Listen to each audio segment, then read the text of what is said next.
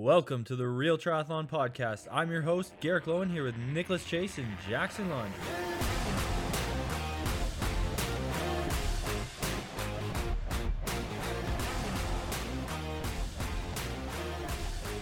Welcome back to the Real Triathlon Podcast. Today we have a hot topic, hot button issue, I guess. Hot button. Hot button. We have Jack Kelly here. He interviewed Andrew Messick, who is the CEO of Ironman. And I know a lot of people don't know this, but Ironman is actually the biggest brand of triathlon races in the world. Yeah. So and if you name anything Ironman, they'll sue you. Yeah, he asked two really hard-hitting questions that lasted just over an hour. And we're just going to bring him on and talk about that. We haven't recorded the episode yet, so we're not entirely sure where we get to. But I don't know, Nick, what'd you think? So I just listened to that podcast. It's a How They Train podcast. Jack Kelly interviews tons of great athletes. Jack, were you on that? Jackson Laundry, you were on the podcast at one point. Remember for like about 10 days when I was like the big topic of conversation when I won that race that one time? Yeah. I went on after that. So you've been on there. It's claims to be and probably is the most listened to triathlon podcast. So the bottom line is I was fired up about this interview because I think the topics, the questions, they hit near and dear to my heart as a professional in the sport who's seen some of the evolution. And I thought some of the great, there's some other points that Jack he just got stuck trying to get answered, or Andrew to answer a couple questions. You should check it out. It's not like super heated and there's not like any profanity, which I think there should have been, but Jack did everything he could to try to get Andrew to like talk about a few things, which we'll cover in this episode. And then other things he couldn't even get to because apparently there was a time limit that was unbeknownst to Jack. But Jackson, you listened to the podcast.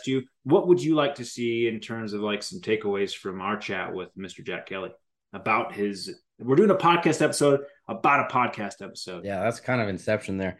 Yeah, no, I'd love to know, like, first off, I think my first question is going to be how well is that episode doing in terms of downloads? I think it's probably like one of the most downloaded triathlon episodes for a podcast ever because it's pretty interesting. But I also would be curious to know if there was like any other discussion that went on before or after, or if he thinks that time limit thing was made up.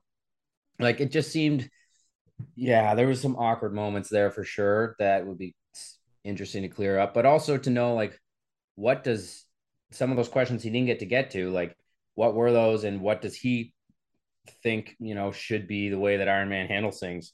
We obviously got a clear vision of that with the questions he was able to ask. But we could speculate on some of the other things too. But I think it was a very important interview for people to see sort of behind the kind of curtain of what Andrew Messick is like and what Ironman is like. And even though the questions weren't answered, you knew what the answers were. So that kind of shines a light on like what Ironman's about. And I think most people know, like, yeah, it's about making money, but this kind of like brought that to light, I think.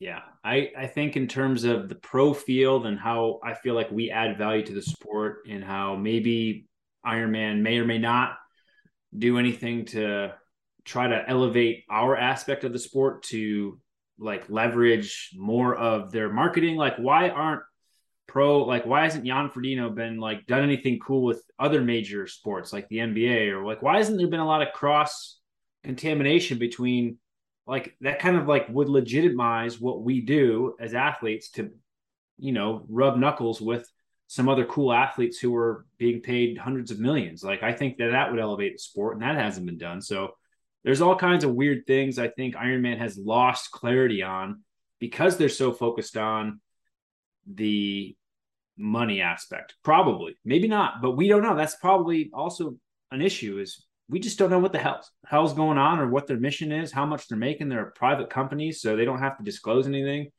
So that's kind of what this podcast is all about, is a big old discussion about things we are speculating on. Don't know a damn thing, but we're going to talk about them anyways. All right. So before this kind of drifts off, let's just get into the episode.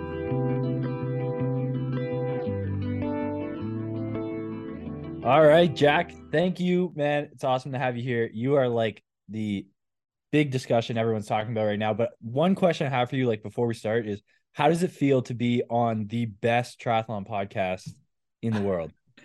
Well, I mean, I hadn't heard of it until 15 minutes ago when Nick asked me to come on. So You're doing good. Doing real good.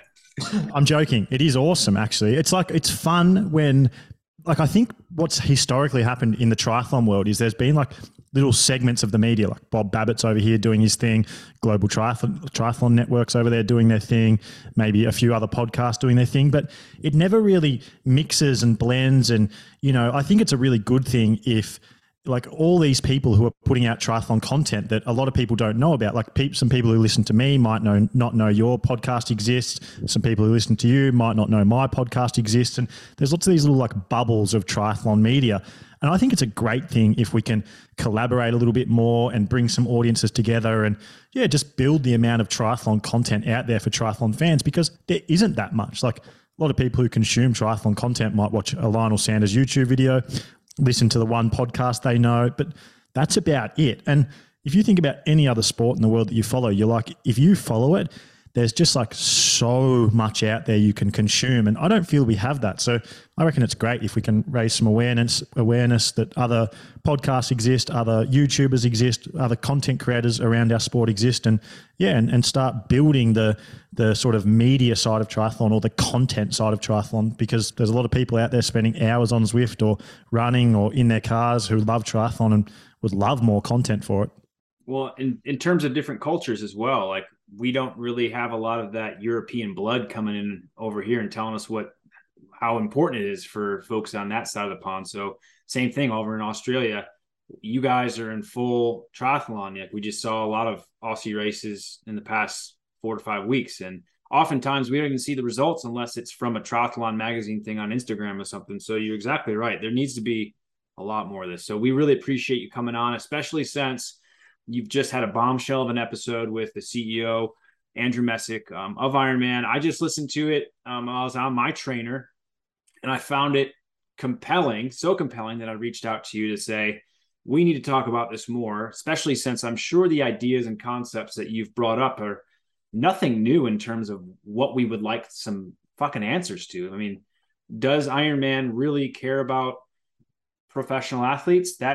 Is that probably an obvious, no. I mean, we'll all talk about that again. But first and foremost, Garrick, what's our time limit? Oh, we got about 45 minutes here. Okay. Is that good? I feel like there is a podcast that at some point, because I've already done a couple this week, I've got a couple more lined up. I have to storm out of one of them, but I have to do it in a bit of a sarcastic way where I pretend that's not what I'm doing and make it seem like there was a time limit that people didn't like, make it seem like you guys knew there was a time limit, even though you'd like been told before the podcast there was no time limit. And it would just be funny, wouldn't it?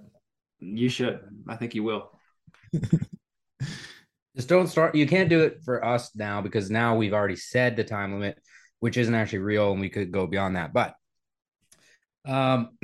okay, so who's going to ask first question about the actual interview? I know Garrick for sure had something planned, and we should get into it because it's going to get a little it's going to get uncomfortable just remembering what it was like, because I remember just being uncomfortable. Like it was tough because it was great questions, but it was just like two opinions that were never going to cross, and like one person who was avoiding the question. So Garrick, just get into it. Sorry. Garrick, it's are you talking to your wife? Yeah, it's National Pizza Day and my wife just brought me pizza. How painful was it? How painful was it to sit through that interview with him? And when did he know when he came on just like what you were going to ask him and how tough it was? Because he seemed like he was ready for a fight. Yeah, it was weird, right? Because I'll let you in behind the scenes because I think context is needed, and I think there is some like fun behind the scenes interplay here that you don't get to see if you just listen to the episode. So how it started is I'd been like seeing all this media about Kona, the change and that, and like I wasn't personally I wasn't that upset by it. when it first got released, I was just like, oh yeah, whatever. Like I didn't have an emotional reaction to it at all. Then the more I thought about it, I sort of started to form my own opinion of it. And I was like, obviously, because I do a triathlon podcast, I'm inundated with other people's opinions about the sport of triathlon and what's going on, and constantly getting sent things. And yeah, so over the course of like a few weeks, even a couple of months, and thinking about it, I decided I'm going to reach out to Andrew and see. He hasn't done any media since, really. Like he did a bit of a press conference of an Ironman thing where basically he just come out and said like why we're doing things, but I hadn't heard him on another podcast, and I'm like, maybe he's not doing them because surely someone's reached out. I reached out to a guy who is sort of like head of the, I won't say who actually, but an Ironman employee, and said, hey, can you organise an interview with me and Andrew? He said, yeah, like I'll try. And then over the course of a month of sort of back and forth, they sort of accepted the interview. And then like the day before the interview or a few days before the interview, they sent me an email and said like, hey, we just need a list of questions you're going to ask to sort of run it by and make sure that they're okay. Like we just want to sort of cross-check to make sure you're not going to ask anything we don't want you to ask, basically. And so I sent some questions that were very broad. Like I said, like I just dot pointed Ironman World Championships, dot pointed professionals in triathlon, dot pointed, lots of things, lots of age group questions, lots of stuff that we didn't actually end up getting to, but very broad. So I don't think they got any sense beforehand of my opinions or whether I was like how strong I felt about certain things. But if you listen to my podcast, you know that I speak pretty freely on my podcast, and you would know that I have quite a few issues with things Ironman do. There's some things I love about them. There's some things I don't love about them. I'm very open with saying what I do and don't like about them. And I think like what a lot of people were saying when I like released that I was going to do the interview on my Instagram was like a lot of messages were coming through like, how are they letting you do this interview? Like you have said a lot of negative stuff about them. Surely they just don't know that. And so I don't know. Like I don't know whether they had heard that, whether that had been communicated, and whether Andrew came in expecting a bit of a fight and expecting to be on the back foot. I don't know. Like most people, like I would say 95% of the feedback I've gotten has been quite positive towards me, and 5% has been quite negative towards me. The negative ones that are there do like suggest that it was me who came out hot and me who made things argumentative or aggressive. And I'm not arrogant enough to say that's not true. Maybe that is true. Like I didn't feel that that's what I was doing, but maybe because of some preconceived ideas I have, some preconceived opinions I've formed, maybe I did go into it a little too hot and didn't give him a chance. For me, when I was doing the interview, what I thought I asked like a reasonable question straight up. I didn't do it like nicely. I wasn't babying. I just asked a pretty direct question, and I felt like I was being told half truths. Like I was listening to the very first answer and I just went like, this isn't the full truth. Like I just, for whatever reason, I felt like I was being like the question was sort of being danced around a bit, and I was being given a politician's answer. And I don't like that. I hear people might say, well, just ask the question, accept the answer, move on to the next question. But for whatever reason in the moment, that's not what I felt compelled to do. I felt compelled to get to the bottom of things that I wanted answers to, because I truly believed everyone would probably want those same answers. So I was a bit of a dog with a bone. Like I just was unrelenting on wanting to hear the truth and wanting to feel like I was being told the truth. Now, like maybe that's stupid, because maybe he wasn't lying at all. Maybe he was telling me 100% the truth, and my read on that's completely wrong. And if so, then like I need to get better at like reading and like understanding when I'm being lied to and not being lied to. But yeah, in the moment, I didn't feel like I was being told the full truth. So yeah, I just unrelentingly went at that question over and over again, different elements about it because of that. So I feel like when the episode first started, it was, a pretty jolly chat about the locations being different. And I think that he hit every note in terms of logic, just as you explained, like, well, this makes sense to any rational adult. However, if you look into the details of it, which is what you were intending to do, because I feel like Ironman as a corporation they're going to protect themselves by all means, and especially in this circumstance with drastically changing, as Andrew mentioned, making the biggest change in their history. especially to the format of the World Championship racing.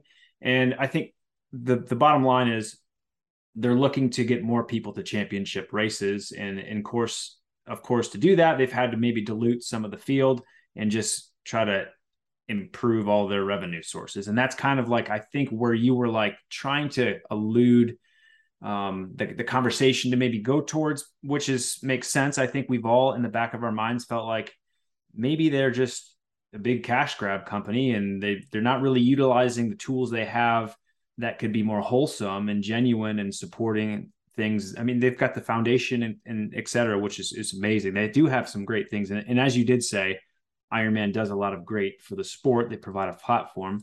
But in terms of the drastic change, it's like, what if a husband and wife want to race? Now they've got to spend double. I think that was a very valid point, and I don't feel like they were really ready to answer that with a very truthful statement. Like, yeah, well, we want to have a 2-day race because that's where we get the most people. Just deal with it. We got to do it. We can't go back to 1 day. I think something that was tough too, for everyone knew what questions you were going to ask. Like, everyone knew. Anyone that listens to your podcast pretty much knew exactly what you were going to ask. But during the episode, there was one thing that really got to me. I did enjoy the episode. The one thing that got to me was he was trying to make a point about how the time gaps for starting, he couldn't push them back further because the older age groups needed that time to finish, and they weren't going to be able to finish if we cut the time zones, if we cut the time checks back or made it quicker. And it is an age group world championship, right? So we do need those age groups to race. That's the one thing that I feel like you guys were talking at each other, and that was the one thing that was like tough to listen to. But that was a tangent for sure. Yeah, that's a really interesting one, that whole discussion, right? And a lot, like, again, this is a lot of people have sort of been telling me like, hey, what was happening there was a bit of a straw man argument. Like, you weren't saying those things, you weren't bringing those things up, and Andrew was putting those things in, those words in your mouth to sort of deflect or distract from what you were saying. So like the older age group thing, right?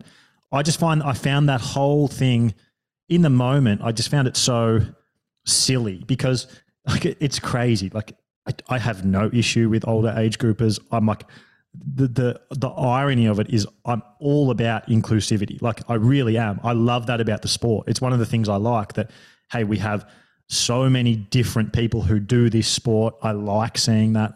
I think everyone should experience an Ironman race, or at least a long distance like triathlon race. I think it's a really good personal experience to go through the training for one, the race, whether it's a 70.3 or an Ironman or another brand's version of it. Like, I think you find out a lot about yourself. I think you get to test yourself, challenge yourself, overcome some stuff.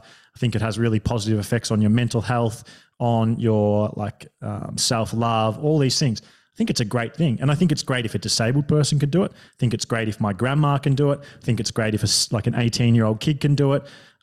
That's the whole missed point there, is in no way, shape or form am I arguing that triathlon and Ironman shouldn't be a inclusive participation sport. I agree with that. And I actually said that in the podcast. I very clearly say, hey, you have 100 races around the world. There's not a continent in the world where you can't do an Ironman race if you don't want to.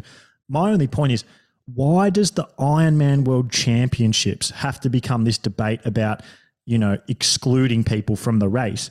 Doesn't the fact that it's a World Championships already by default exclude people from the race? Like, isn't that the whole point? It's not an inclusive race by definition. It's an exclusive race by definition. Now, every other Ironman event in the world, by definition, is a participation event. If you can pay for it, you can be there. And we can talk about that as well, like the fact that Ironman keep raising their prices to events, which just by nature excludes people from the race. But then you'll have people be like, oh, you don't care about old people, or you don't care about females in triathlon. Like, come on, that's ridiculous. It's not true. I care very much about everyone in triathlon. Like, that's why I have a podcast about it. That's why, like, I try so hard to promote the female sport. It's why I message, like, I would probably send a message with 500 age group triathletes every single week. Like, all my life is triathlon, talking to age group triathlon people, trying to give people a platform where they can hear about their sport that they love. Like, it's so ridiculous, right? And then we have this company that a little bit hides behind, hey, we're inclusive, we care about you, but we're going to keep raising our prices to all our events because we don't actually care about you. We care about you if you can afford to come to our races and put money in our back pocket.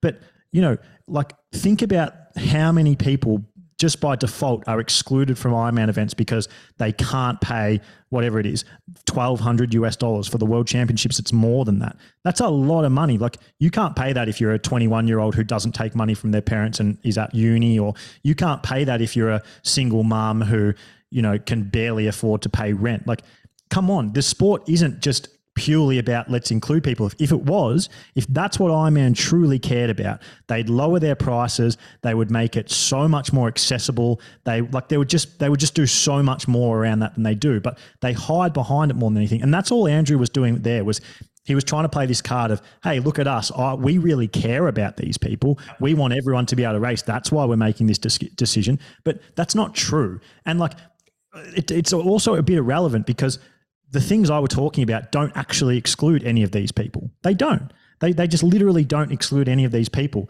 Not only do they not exclude them from all Ironman racing, they don't even at the World Championships, which, like I've said, is by nature an exclusive event. You have to qualify to get there. That makes it an exclusive event. If you're, let's just compare. If you're a 75-year-old female versus a 30-year-old male, right? Which one of those groups is more like if you're a 30-year-old male, it's so much harder to qualify for the World Championships than it is as a 75-year-old female. If you're a 75-year-old female, you basically just have to show up at an Ironman event to get access to their World Championships. If you're a 30-year-old male, that's not necessarily the case. And I don't agree with that. I love that both of those people can go to an Ironman race and race both of those races. I think that's fucking awesome. Like, I see a 75-year-old woman doing an Ironman. I go, how good's that? Like, I think that's the best thing ever. I don't look at her and go, oh, she's slow. Like, she shouldn't be racing. She's too slow and old to race. It's the opposite. I look at it and I'm motivated by it and I'm inspired by it. And I think, fuck, that's cool. So to have these words put in your mouth, to be painted as a certain way that you're absolutely not that. And not only are you not that, you're the opposite of that. You're like, I know in my heart what I believe, right? And I believe that is fucking awesome. So to be told that for like this political agenda to make me look like a certain way and make him and the brand look a certain way, I felt like that was dishonest. I felt like it was manipulative to the audience, and I felt like it was deflecting from what I was really asking and the points I was really making about field sizes and qualification standards for the World Championships and like the sport of the World Championship event evolving. And you know, I wasn't saying anything that was going to like exclude age groups. I was just trying to have a conversation about, hey, where does the World Championships need to go for it to be the best product it can, for it to potentially stay in Kona? Or if it's not going to stay in Kona, what else should we do? That was a long response. Classic deflection technique. You see it in every American debate where somebody will just call somebody out that's totally irrelevant and calls them a name and it switches the topic. So like he's well versed in that. And to your point about the inclusivity and exclusivity of the race being the same thing at the same time, all being hidden, all kind of happening to hide behind the ultimate capitalistic endeavor of it is quite obvious. And the fact that it's just not being said properly or being acknowledged by the exact corporation who is kind of doing it all that's where it's kind of troubling. And I think that's where you're trying to get to the bottom to, like, how much do you care about getting money from a world championship race by allowing, relaxing the standards enough to boost it? And by the way, did you shoot yourself in the foot by having a 2-day race? Because I've heard reports from people who went to last year's Kona that it was heinous in terms of getting around in traffic as well. And it was a terrible experience. Did you shoot yourselves in the foot by getting too hungry?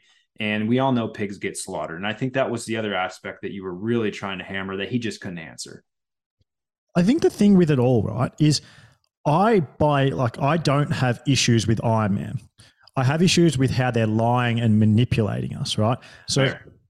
if you look, I don't like it. Maybe it felt like I was fighting for the world championships to stay at Kona, and a lot of people might hate me for this. I don't actually agree that that needs to happen for triathlon to be the best it can be.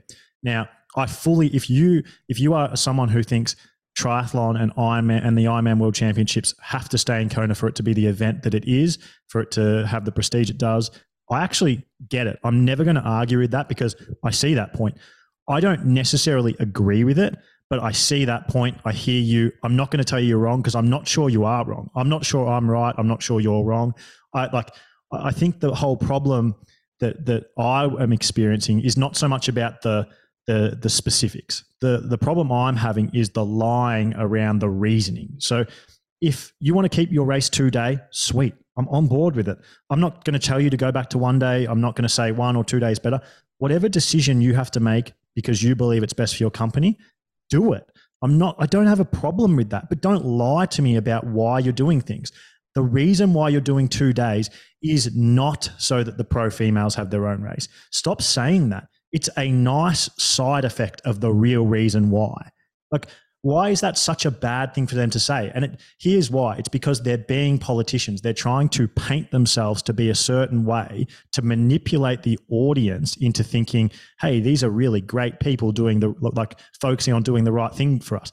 It's not the real reason, in my opinion. And I think it's pretty obvious that the reason why they're doing that is so that they can increase the amount of people out on that field to maximize profit. That's fine too. But just tell us, just say, hey, what is so wrong? What's so wrong with coming out and saying, at the end of the day, we're a mass participation event group. We want to create the best race experience we possibly can. And our end goal is to make as much money as we can so that we can continue to build more events and grow our brand. Everyone would hear that and be like, that's fine. Like, we get that. If there's things that are stopping that from happening, that's fine. You've got to make the change you've got to make. And we'll accept that. But people don't accept these lies that we're being told. These classic distraction pieces of females, old people, whatever it is like that. And I just don't like that they sell these messages and lie to people and sort of manipulate their audience into thinking, hey, we're this holier than thou corporation who really care. And it's just, to me, it's so obvious it's not the case. Now, they do a lot of good, right? I actually think the 2 day racing format's great. I love that females have their own race. I love that more people get to race, but I don't love that they're doing it at the cost of really dampening the quality of a world championships field. I think it's awesome if every single other race in the world has more people racing it, has better services because there's more people racing it. They can spend that money on making the product better. I love that, but I don't at all believe that the World Championship should be this event where if you want to go, basically all you have to do is be able to afford it and then you can get there, which is the case. Like, I've been at three different races where roll downs have come down to just, hey, is there anyone who raced today who wants to go to the World Championships? Because all the different spots didn't get taken and that kind of thing. And that's wrong. Like, why should professionals have to pay? Why should there be these split races where married couples have to pay? I think the pro female race won't be watched by as many people because it's not on the same weekend as the pro male race. I think if those two things are on the same weekend, it builds a lot more hype and both races get watched more, and I care about that.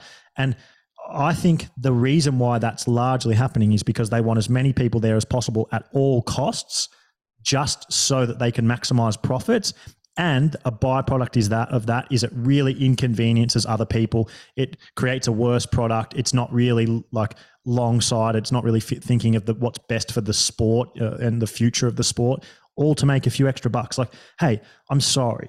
I get it. If you can't finish an Ironman in 16 hours, I don't think you deserve to be at the World Championships. Like, that to me, that seems so obvious. It's like, God, I am so bloody supportive of you doing the sport and doing as many Ironmans as you can. There's so many around the world that you can do. And I love that. But come on, you don't get to just go to a world championship event just because you do the sport. Like, I don't get to go and race a Formula. Like, I would fucking love to race a Formula One car. Do you know how much I would love to be on a Formula One starting line? Me It'd too. be the funnest shit ever. I'm never, ever, ever going to be able to do that. Never. Or just collect the paycheck. I'd love both, but I can't do that. And what should I say? Well, why should I be offended because I'm not allowed to do that? Well, right? So it's like, well, I've paid to go to 10 Formula One races. I mean, I should certainly be able to drive a car one day. I should just, that's kind of I coach a lot of athletes, and, you know, the legacy program, and now they're putting a lot more women's spots in there, which is great. And I do have a couple athletes who've just like missed out by, you know, one position, 4 to 5 races in a row, but they keep going because they still are pursuing it. And it's not a matter of them being good enough. It's just picking the right race sometimes. That is the thing that he will never say, Andrew, is how much more do people race other races as well, because they can maybe go to the world championship if they get lucky or have a good race. Like, the amount of extra money they're making by having it being exclusive, whatever thousand, I don't even know how many people it is. It's a few thousand at least, compared to, let's say, 1,000. That's all those people are also doing extra more races. And it is all to make money. And I think it was a really important interview because it shows the character of Ironman for what it really is, for anyone who listened and actually can kind of decipher what wasn't being said. And so they want to make money. And then it was the same thing with the question about, you know, sharing more profits to make the pro prize purse more. It's enough that pros will still go to the races, which will still generate the hype for the race so that age groupers want to go to the race or want to watch the race or whatever. And they don't have to pay more to get that. So they won't pay more. And I agree with you. I think it's fine that they're there to make money. And I think people just need to realize that. And I think part of the problem is people have sort of, I guess, meshed together the sport of triathlon and Ironman as, like, even though Ironman's a brand and the sport of triathlon is a sport, they've kind of confused them together, because literally just because of the name Ironman also means the distance of the race. And the company Ironman has come in and just capitalized on that so much. And he, you know, Andrew in the interview referred to, oh, you know, for 40 years we've been coming here. Well, actually, the company Ironman wasn't even formed until the 90s. So at the beginning, it was just this race that people went and did, and there was no company. It was just a cool thing that people did. And then once it got the name and the company came in and that was the name of the company, everyone's confused now.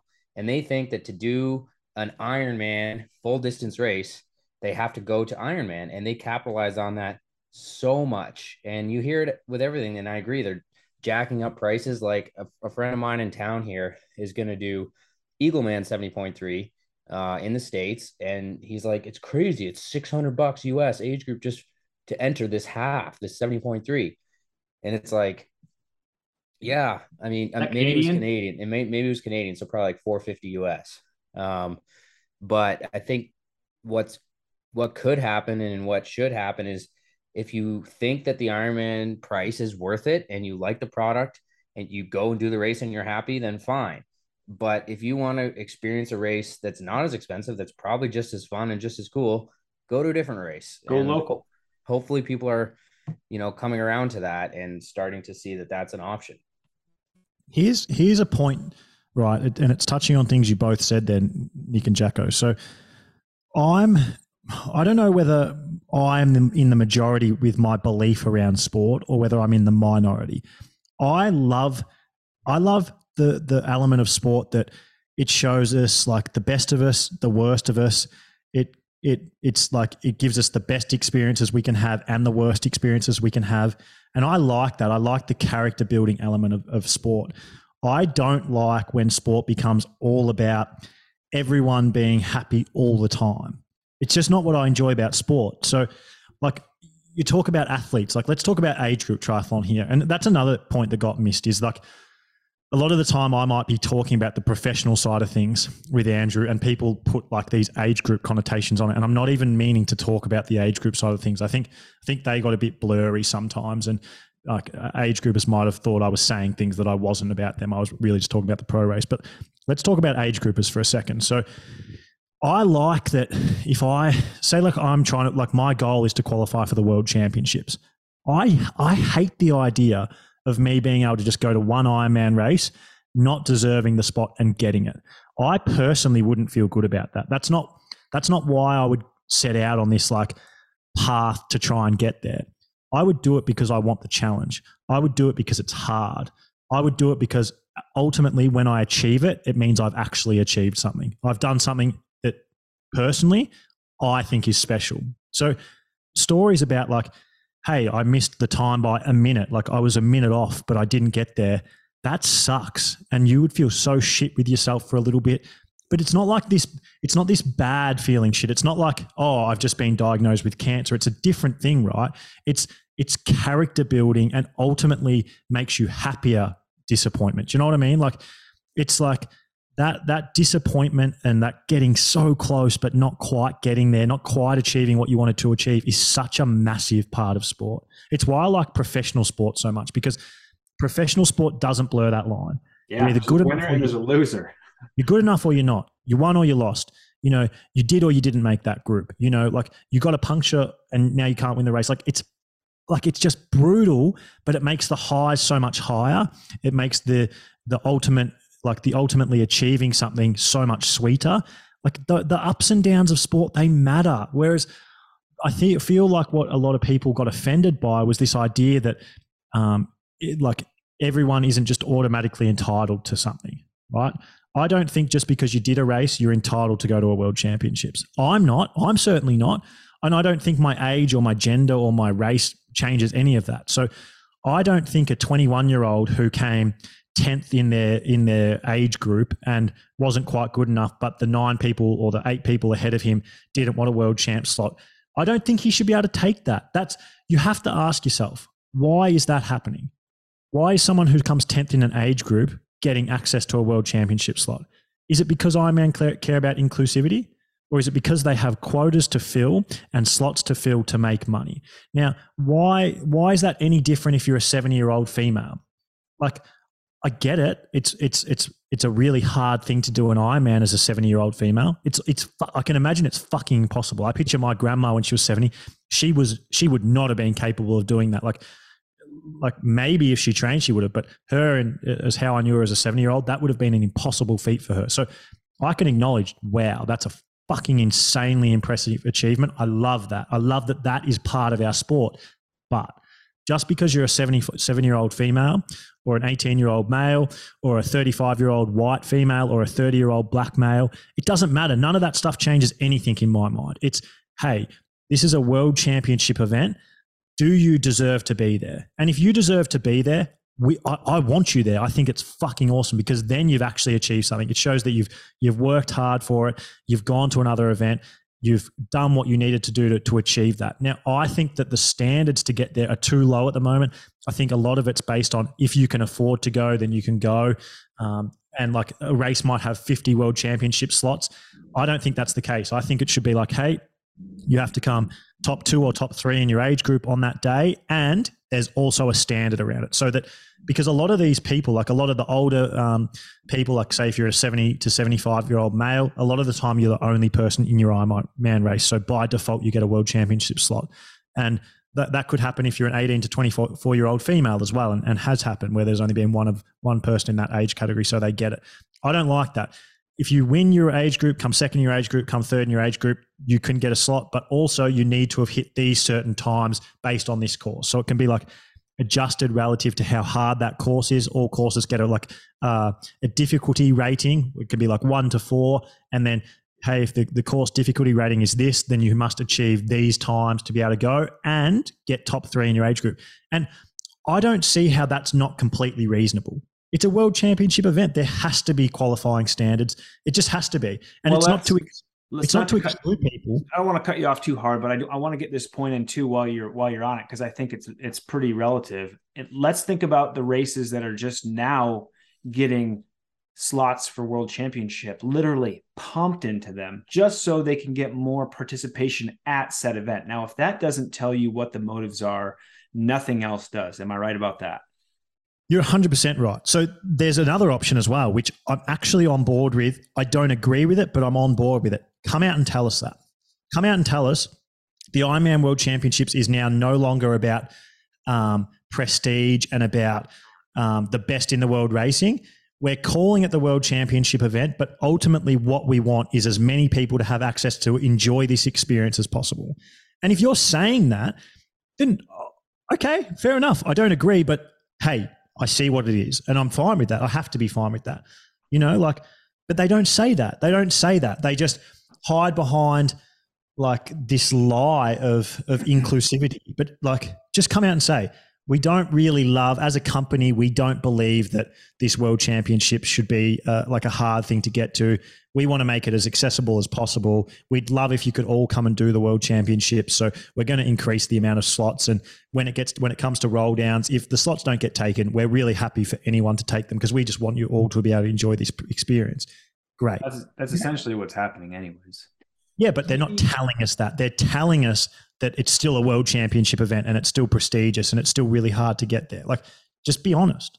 Well, the thing is, it's also different per age group, right? Because there's some age groups that are extremely competitive. Yeah, 30-year-olds. Even 40. Some of the times of these athletes that requires to qualify, especially at the popular races where a lot of the best age groupers are there. It's really hard to get to, but that's just sort of part that just goes along with it's not really fair because for some people it's really hard to qualify, but for others they just kind of get their spot if they were the one who was willing to pay for it. And that's what happens probably in the 20-year-old age groups is how many early 20s can afford to go to it's what is it, a $15,000 trip to go to the world champs, which is crazy. But I also like what you mentioned about the world championships rotating, which it does in literally every other sport, for a number of reasons. But the main one, if there's a sport where it should rotate, it should be Ironman triathlon, because the weather and the course changes the outcome of the race so deeply. There are people who will never be successful in Kona because they're I have an age group buddy here in town who's a great athlete. He's been doing the sport forever, but he's 6'5" and 190 pounds. He's never going to be successful in Kona. He's too big and he just can't cool himself or drink enough water. He hasn't been to Kona for years and he doesn't really care. But what if the race all of a sudden went to whatever, Canada or Finland or Australia or somewhere else? Then these people have a chance. And then it's a real world championship, both on the pro side and on the age group side. People who are competitive saying, oh, you know what? When it's in this location, now I have a chance. Oh, that's a hilly course. That works for me. You know what I mean? It just adds to the fact that it would be a much more legitimate world championship. But the history in Kona of that being where the sport started is what everyone gets stuck on. They got to lose that. It's not really logical. I like the every 4-year idea. And then it's even more special. Once every 4 years, it's like Olympics. It's that would be the most, and people would really try to qualify extra that time. And that could be a really cool part of the cycle. People be jizzing their pants to go every 4 years, like the Olympics. It'd be epic. 100%. I think it's sellable as well because we have the Olympics, we have world championships, we have Commonwealth Games where I'm from, where, you're used to these cycles, right? You're used to these 4-year cycles. So every 4th year we have Kona. The three outside that, we make these fucking magnificent courses, challenging in different ways. So this year we go to Nice and it's a hilly, mountainous race. Next year we come and do it maybe we do it in the tough climates of Australia. Then the next year we go a much cooler race and we do it in Canada and we do it somewhere where it's a cold open water swim and it's we do it. We sell all these cool different race locations and stories and I think ultimately it does two things. I think it allows access to a lot of different people that would never been able to get to Kona. I'm never really going to go to Kona, but I might do a world championships if it was in Australia or parts of Asia. And it also makes Kona so much more special when we do go there. And it doesn't take that way. Ironman don't take away from the prestige and the history that is the Ironman World Championships in Kona, but they also start to include all these other people from all these other countries, make it way more accessible to other people. And like, you're telling me TV coverage, if we went to the French Alps and did an Ironman World Championships, wouldn't be one of the sickest things ever? Or then went to the Australian Outback. Like, they're great things to watch. People would, I reckon 2 years into it, people would be so on board with the idea, because like, all you have to do is cover it well and it sells, right? Well, That's Jack, all it has to take.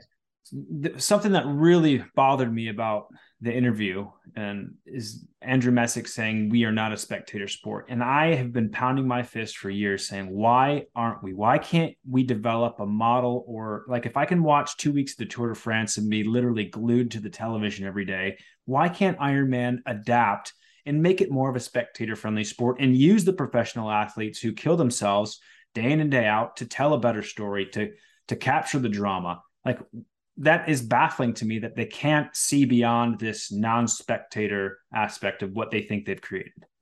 Nick, they can see that, right? Don't be mistaken by that. You're not crazy for being like, well, why don't they see what I see? They see it. Yeah. Of course they see it. The PTO see it, right? So to give you a little bit of detail here, I'll ask you, how many people, how many viewers do you think watched the Canadian Open, the PTO Canadian Open? 20K. What do you think, Jacko? Do you mean the live coverage or like on all their platforms that they had TV contracts with? All of their platforms, every way you could consume it. So actual it was over 1 million. I know. Oh, fuck.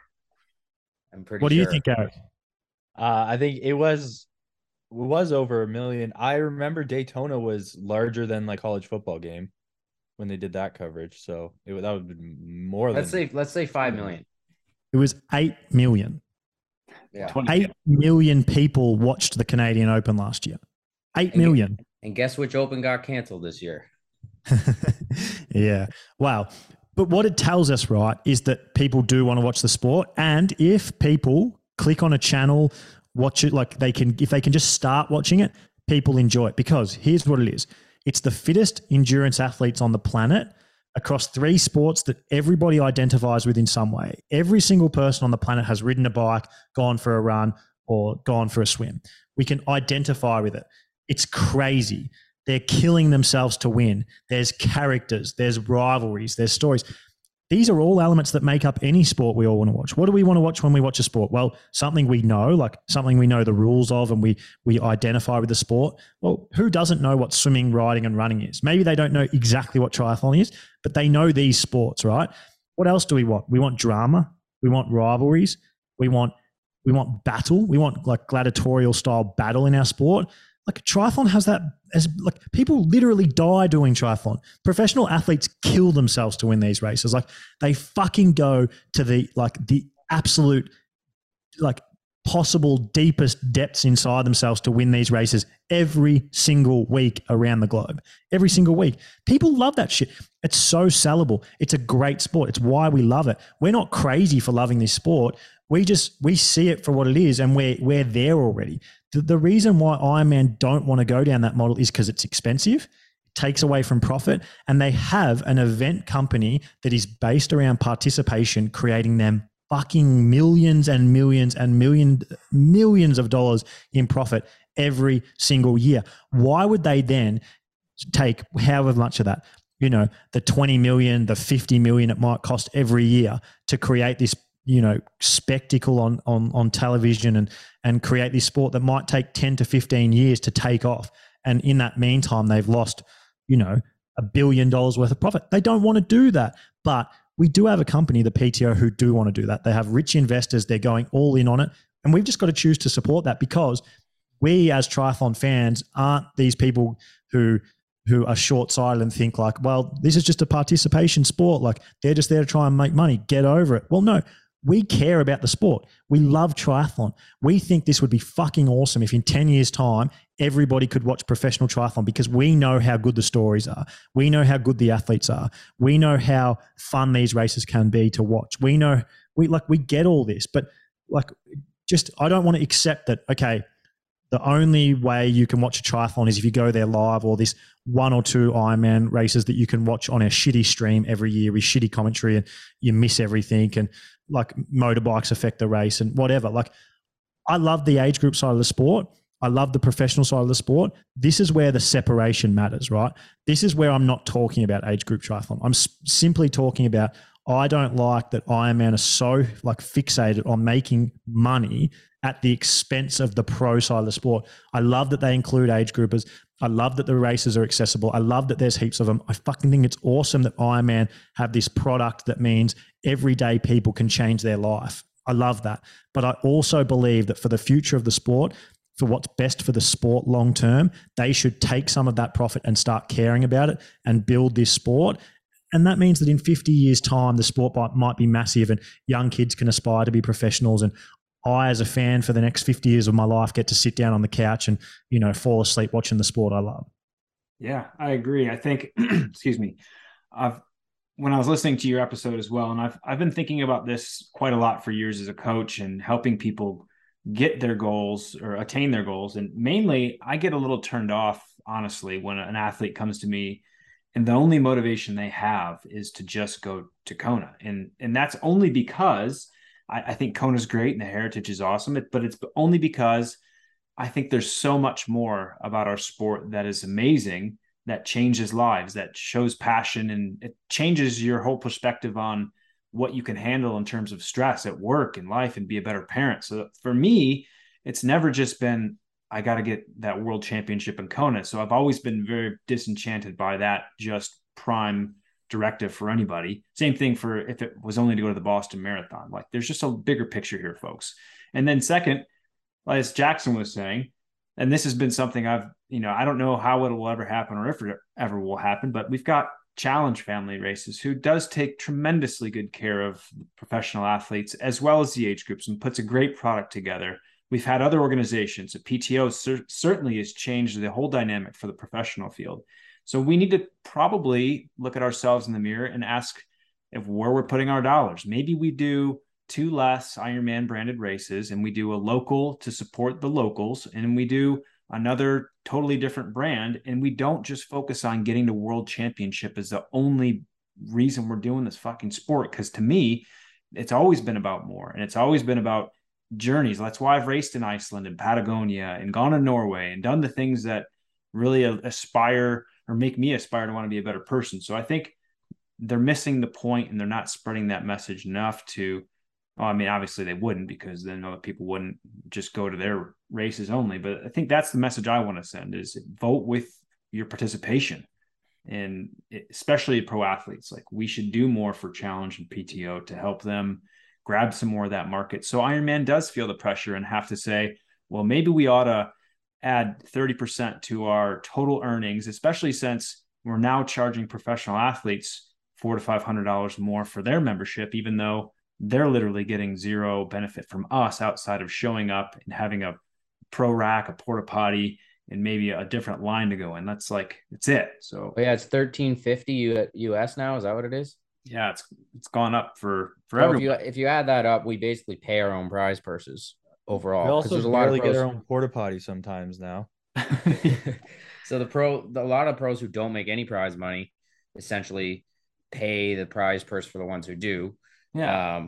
I think that part of we could go really deep into this, but I think part of it is, I think as a society, people in general have become more and more entitled, and a lot of people do these races not necessarily because they want to achieve something themselves, but because they want to be able to tell their buddy at work they did an Ironman. And you can't tell somebody you did a full distance triathlon who doesn't know about that, because they don't know shit about it. But if you say you did an Ironman and they're like, oh, that's the one that was on NBC or whatever network it was for years in Kona, right? Like, if people are doing it for that, to prove something to someone else, then they're going to go to the Ironman because that's got the brand and they can show that off. But I think in the long term, hopefully that, logic prevails, and the people who really do this to achieve something for themselves and to grow as a person will stay in the sport, and that we might see a little bit of a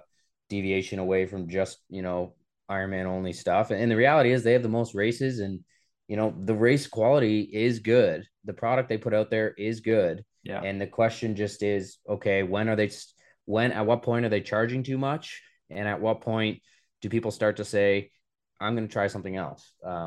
So hopefully people start to say that, because, right now it just seems to be if you can afford it, you're going to all the Ironmans, and otherwise you're not really doing the sport.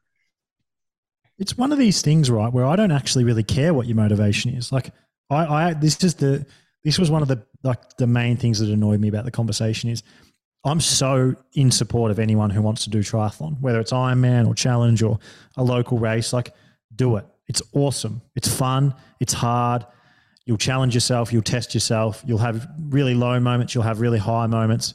I just love all that. I love, like, hey, it's a good thing that if you can, 3, 4, 5, 10 times a week, add some challenge into your week to make you a better person, to make you a more resilient person, to make you a mentally happier person. There's only positives. Like, I mean, there's a few negatives when it gets taken too far, but if you're enjoying the sport in a healthy way, it's a fucking great sport. It's the best.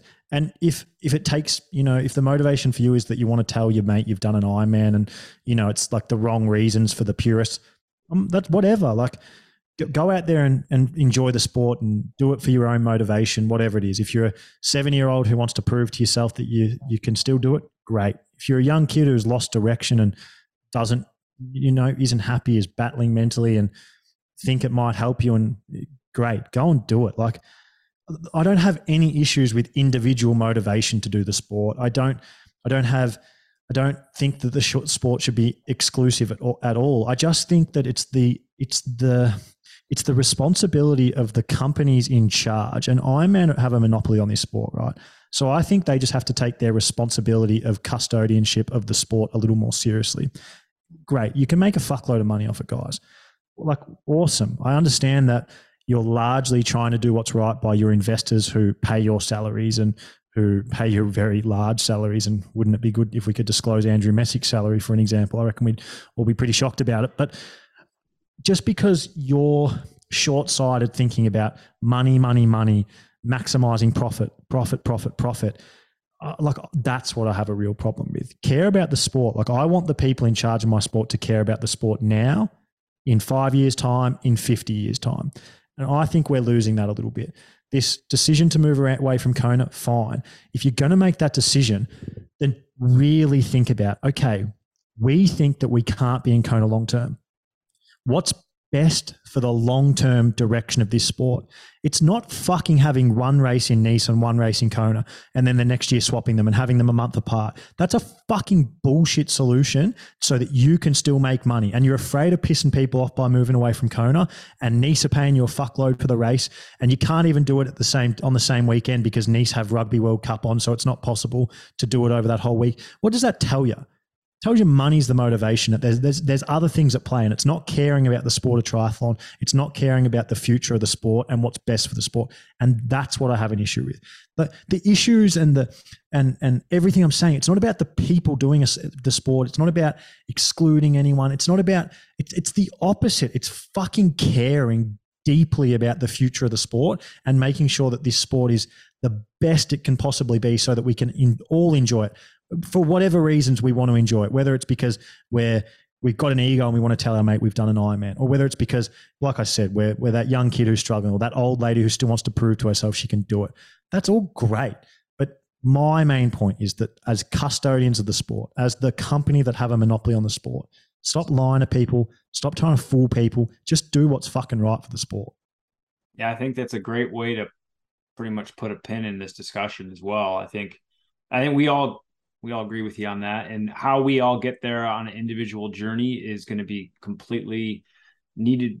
We just need to respect how everyone kind of gets there. I think that's what I'm trying to say. And, I think, Jack, with your opinions and what you've obviously done to try to highlight aspects of the sport through your podcast, I mean, everyone is going to love or hate certain things about someone in life, but I feel like you're genuine care for what we're doing. And I don't feel like it's ever a personal vendetta against Messick or Ironman.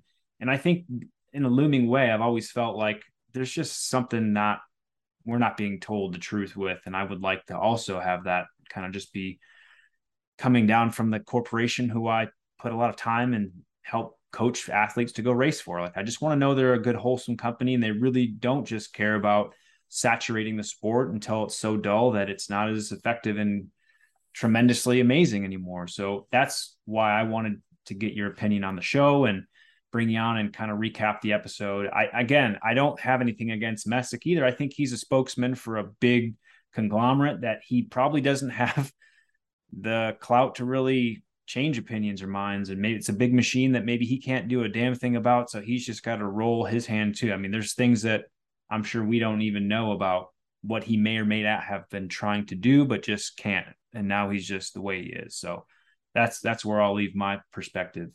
Jackson, Garrick, anything else to wind her up?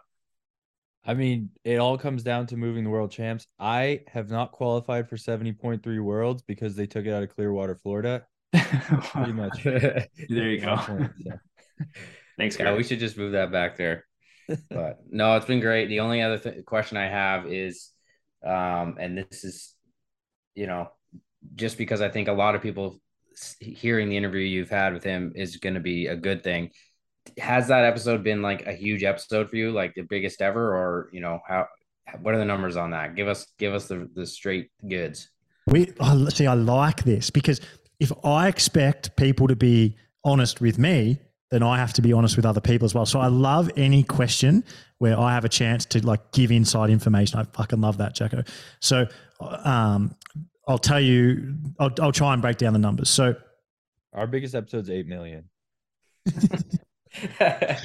Yeah, well, I was in the Canadian Open and that was watched by 8 million people. So, hey, for fuck's sakes, I thought you meant live broadcast, and I did see that 20,000 streaming number. So I fucking lost the old picture there. Okay, so I've just got up my numbers here. These are my download numbers of every episode I've ever had. So the most downloaded episode I've ever had was Olav Alexander Boo, the Norwegian head coach, and that has 77,000 downloads as we speak. Beauty. This is just on audio podcast platforms, Spotify, Apple, etc. It's not YouTube based at all. It's just audio only. So, yep, that has 77,000, and that was about 9 weeks ago. The Andrew Messick episode has 48,800 listens, which is the most in a first week of downloads of all time. So to give you perspective, my Alistair Brownlee episode the week before got 28,800 downloads in the first week. So it's 20,000 more than that. And Alistair, he's obviously one of the biggest names in the sport. So yeah, it's doing big numbers and it's done well, and a lot of people have listened to it.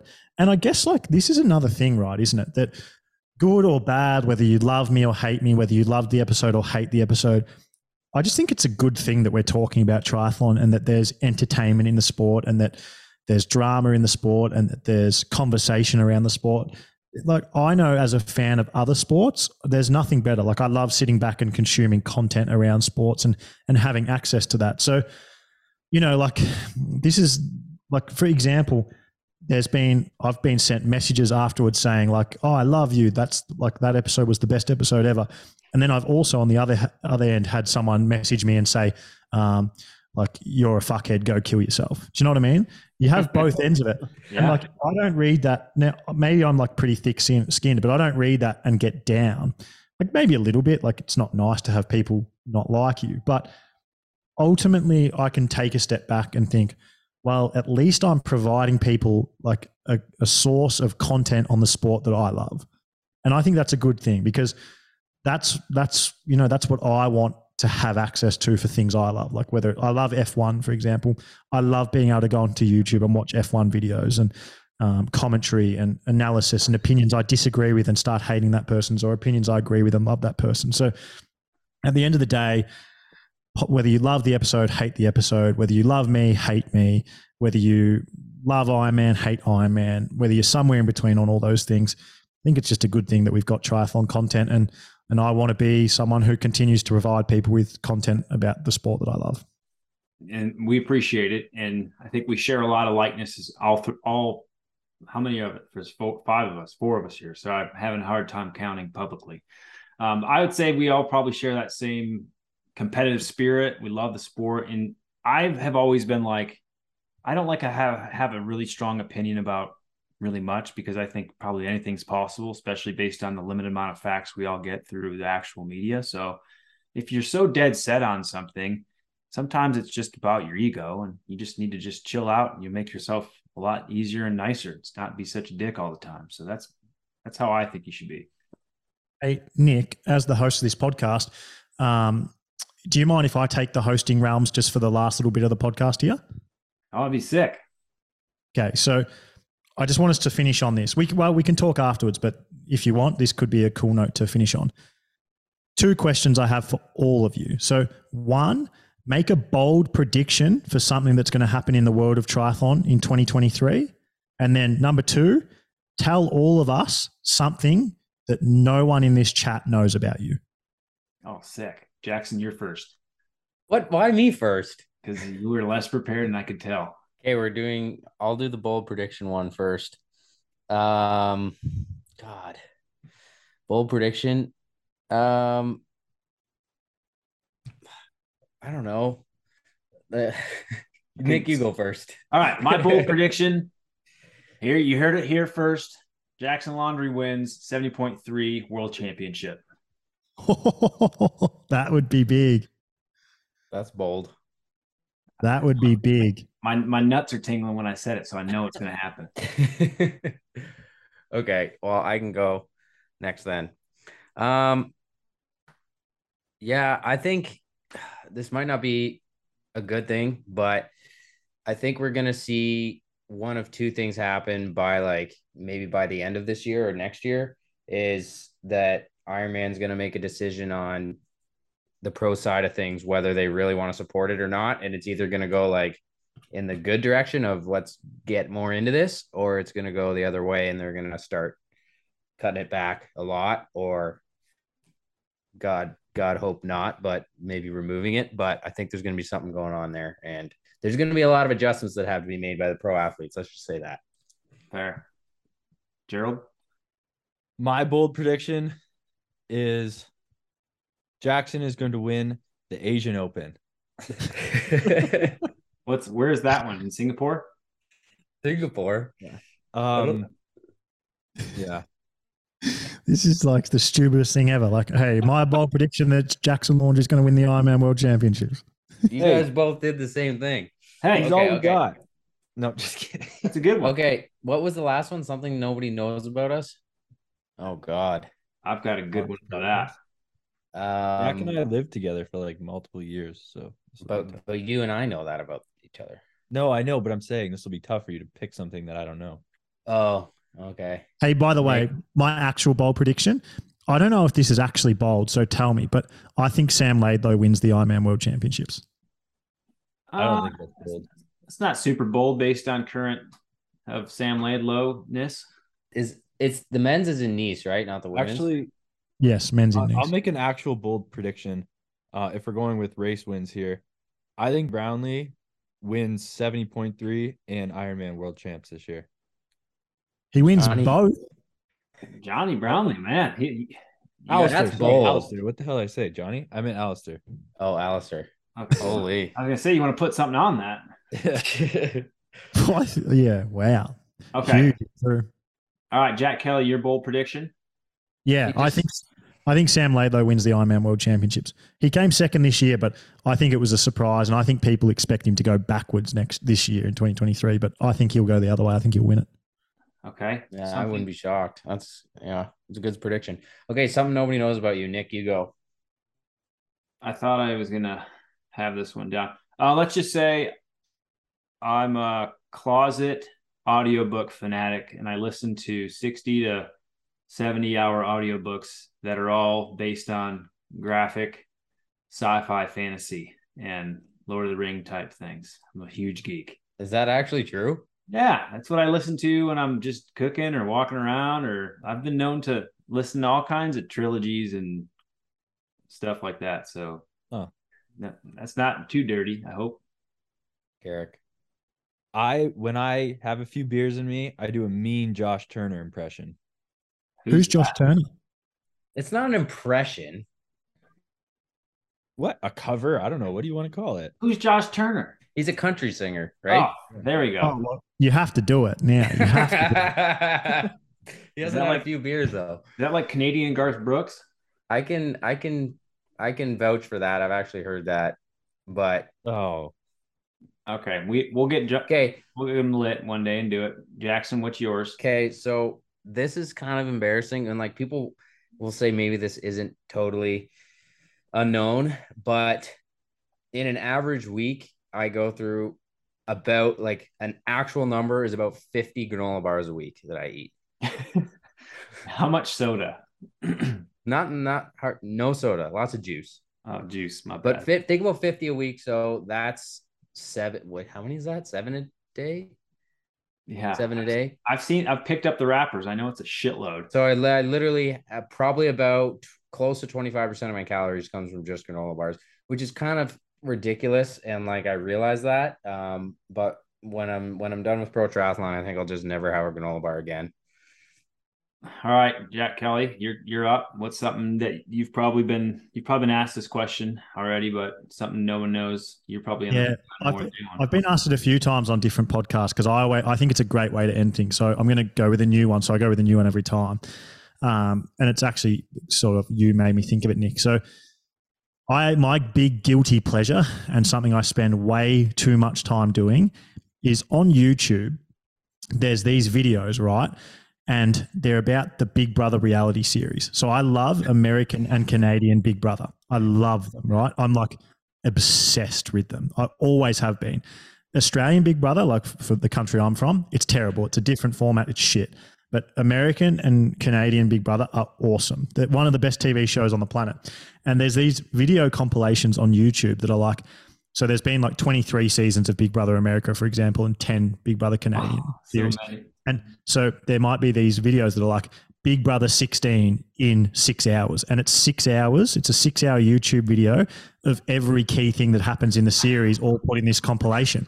And I will watch at least one of them, but usually more, every single week. And it's so bad. My girlfriend's in the house with me right now, so she'll probably hear me say this. But it's so bad that me and her, she's an early sleeper. I'm a late sleeper.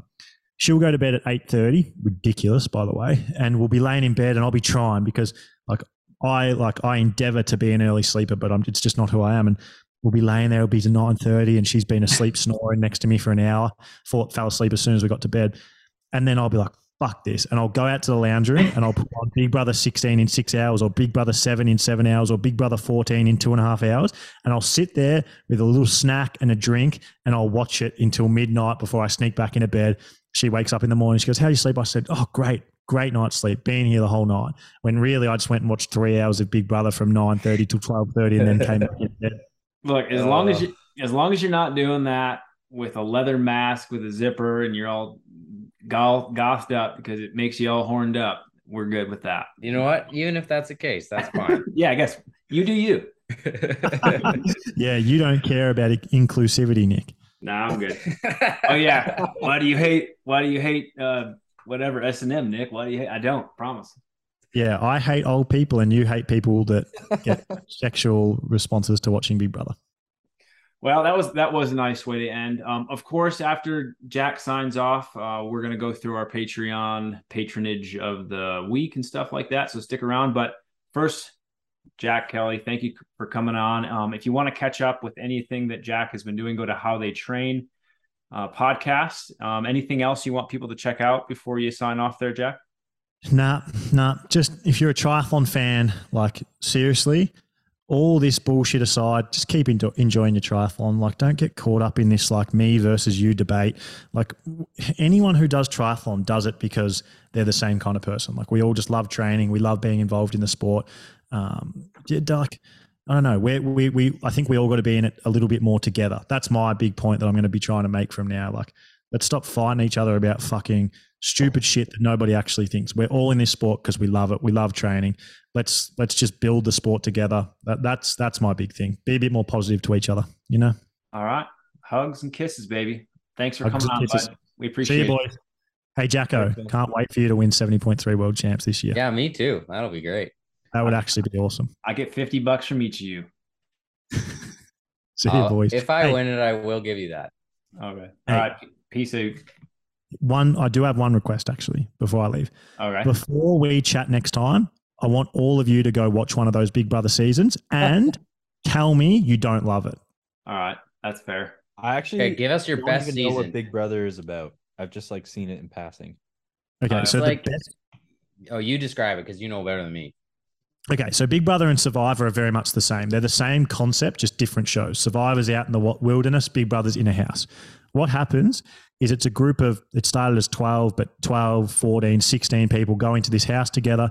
Every week, so every single week they do a competition. One of them becomes the house leader called head of house. They nominate 2 people for eviction. There's a veto ceremony midweek where if you're like one of the people nominated, or if you're not, you can take someone who was nominated off and then the head of household has to replace them. At the end of the week, 2 people are up for eviction. Every one of the housemates goes into this little room, puts in their vote. Whoever has the most votes of the 2 people leaves the house. That happens all the way till the final 3. Then the final 3 compete in this game. From there, one of them's evicted. The final 2 then go to the end of the show, and everyone else who was in the house, or like most of the people who was in the house, the jury, then vote for the winner. It's awesome. The big thing about it is it's all about strategy, right? It's all like this big social experiment. People have different strategies. They form alliances. It's really fun. It's really fun. It's like the real life Hunger Games, but in a house. Literally, people don't die. They don't get shot, that kind of thing, like the Hunger Games. Yeah. It's not young children like the Hunger Games. It's consenting adults, but similar. The best season to go and watch is search Big Brother 10 in 2 hours. Watch it. Love it. Dan Giesling, he's on that season. My favorite Big Brother character of all time. Jerry, this 70-year-old. I know people think I hate old people. Jerry, he's a 70-year-old. He's my second favorite of all time. You'll fucking love it, boys. Trust me. That was the only Big reason Brother you 10. brought this up, so you could talk about your love of old people, aka Jerry.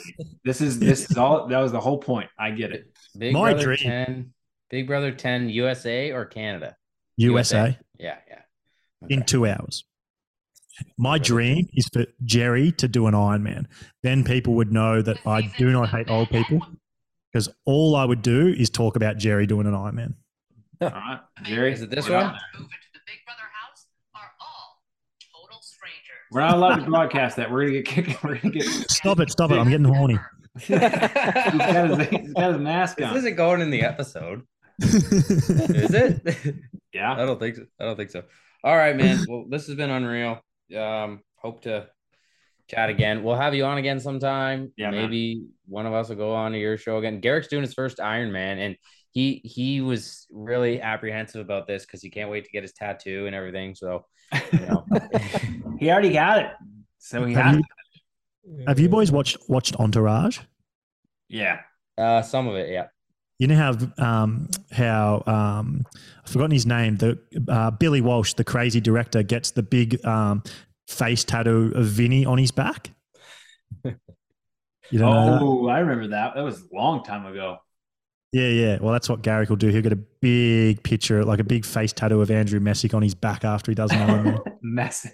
All right. How about this, Nick? If I win, if your prediction comes true, I'll pay for it, but you have to get a tattoo of me on your body somewhere. How big? It doesn't have to be big. Any size. I'll do it. Oh, better start training, boys. I'll do it. I swear to God, I'll do it. All right, I'm out of here. Enjoy your day, boys. Hey, thanks for your time, Jack. There you go. Thank you. Thanks for coming on, man.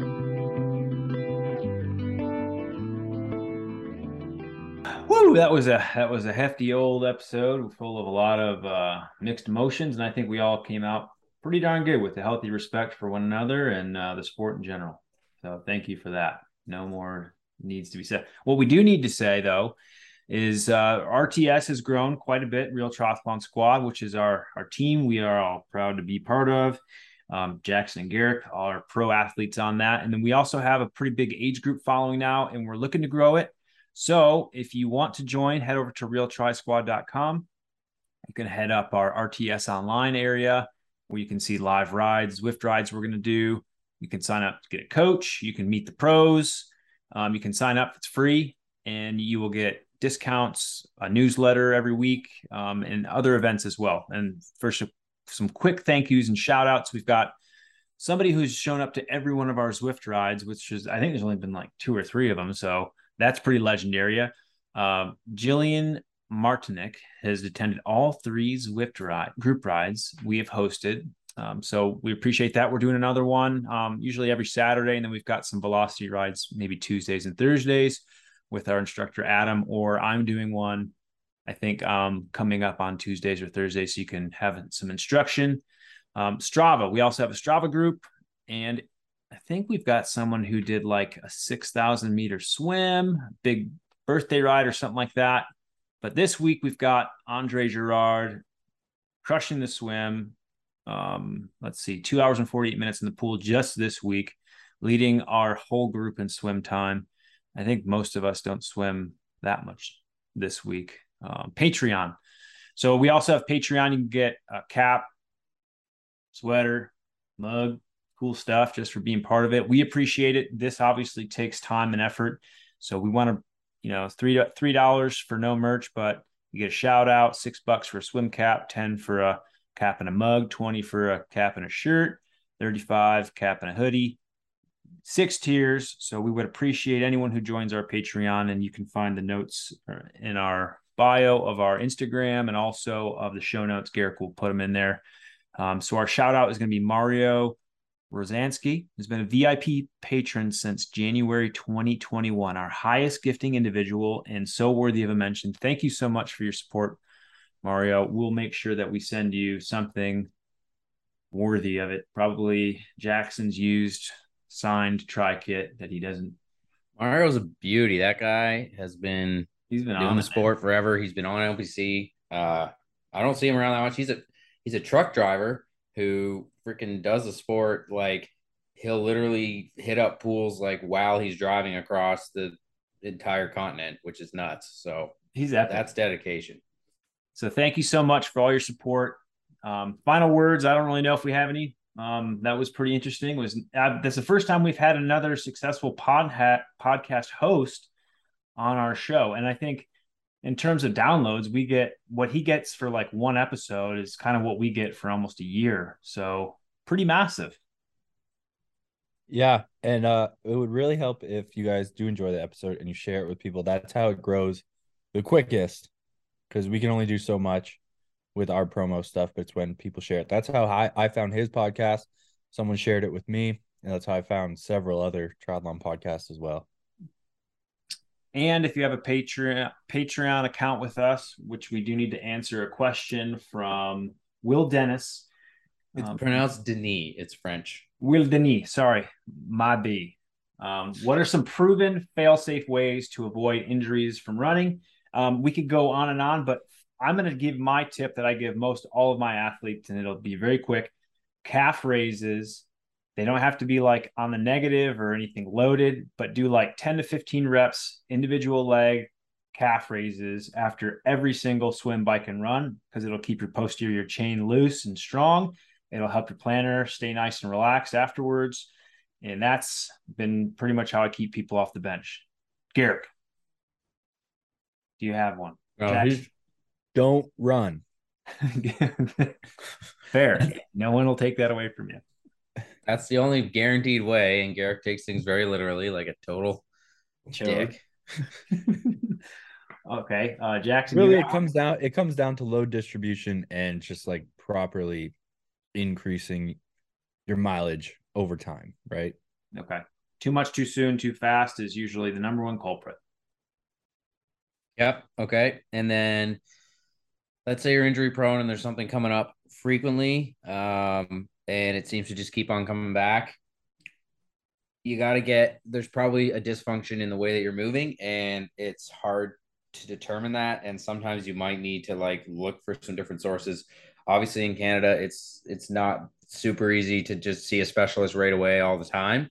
But trying to get different opinions is probably a very good thing, even though it can be frustrating and take time. So if you feel like you haven't gotten to the bottom of it and you're not, you don't feel like you really understand what's going on or what you've been doing hasn't been working, then maybe try something different because your intuitions are probably better than you think.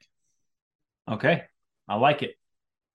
Finally, from one of our near and dear patrons, Garrick, this one is directed to you, and I've got a little bit of a small paragraph to read, and you can choose to answer any part of it. I think it'll be pretty much relative. So you got to stop saying relative. It's relevant. Am I saying that wrong this whole time? Yes. Shit. I've done it. I've ripped into you for this before. Relevant means like it makes sense for what we're talking about. Relative means like you have to compare it to something else for it to mean anything. So relative is like a contrast. Relevant is like similar. Yeah. Okay. Now I'll never do that again until next time. So the topic is manscaping. And we've got clippers, wet shave, or waxing. What do you prefer, Garrick? We'll start with the clippers, and then you got a wet shave after. Okay, so that's fair. Okay. And so next part of this, it's a multiple part, year round, summer, or just the day before a race? Not the day before the race because it's a lot of work, but like not soon before the race. Okay. It's got to be like stages. It's like 4 or 5 days out, you hit the clippers, and then you maybe do a wet shave like 2 or 3 days out, and then you do another one the day before. That's how I do it. I like that. And plus you're eliminating any like ingrown hairs at that point from just sprouting up and pissing all over you. Yeah. And I do like to do some of my last like pre-race swim sessions where I'm shaved decently because it just feels good. Okay, girlfriend. So next, chest rug or no chest rug? With chest rug, because the only time it's gonna make any difference, you're completely zipped up. Okay. So I would never touch that. I'm pretty sure Garrick like shaves his legs right up to the edge of where his dry suit legs go. And hang on, we're getting there. We're getting there. That's a forest. All right, next part: back hair or no back hair? I don't currently have back hair. I only get little sprouts on my shoulders, and my wife picks them off tweezers. So I was gonna say that mine would get picked off too if I did have any. Same with shoulder hair. Yeah. I just get a couple shoulders, and they get oddly a couple weird ones like sprout out of the edge of my scars. Like my scar lining has like 5 of them that they get pulled out. Genetics are getting rewired and starting to grow head hair down there. It's trying to fix itself in a weird way. All right, finally. Do your ladies like freshly shorn man, or do they not like it because it feels like they're cuddling a prepubescent boy? She doesn't mind it when I'm shaved. It's when it's growing back and it's super quickly. All right. So that pretty much answers our Patreon questions. Thank you. If you submit them through the Patreon, we will relatively quickly answer them. Yeah, but I guess we didn't get back to it. So what Jack was saying is I only shave up to my tri-suit on my legs. 50% of the time, that is true. Okay, I've seen that some women only shave up to their short line. Yeah, it looks great with your Speedo. Okay, all right. So that's been a great episode. We're gonna have another ripper of an episode here real soon. Thanks for. We're gonna be talking about the PTO point system. System next episode. Jackson was on the committee for that, so we'll have a lot of inside knowledge, and that will be released to the public very soon, probably by the time you're hearing this. So thank you for all of your love and support and being kind to one another through positivity and handshakes. Right? Ready? Peace.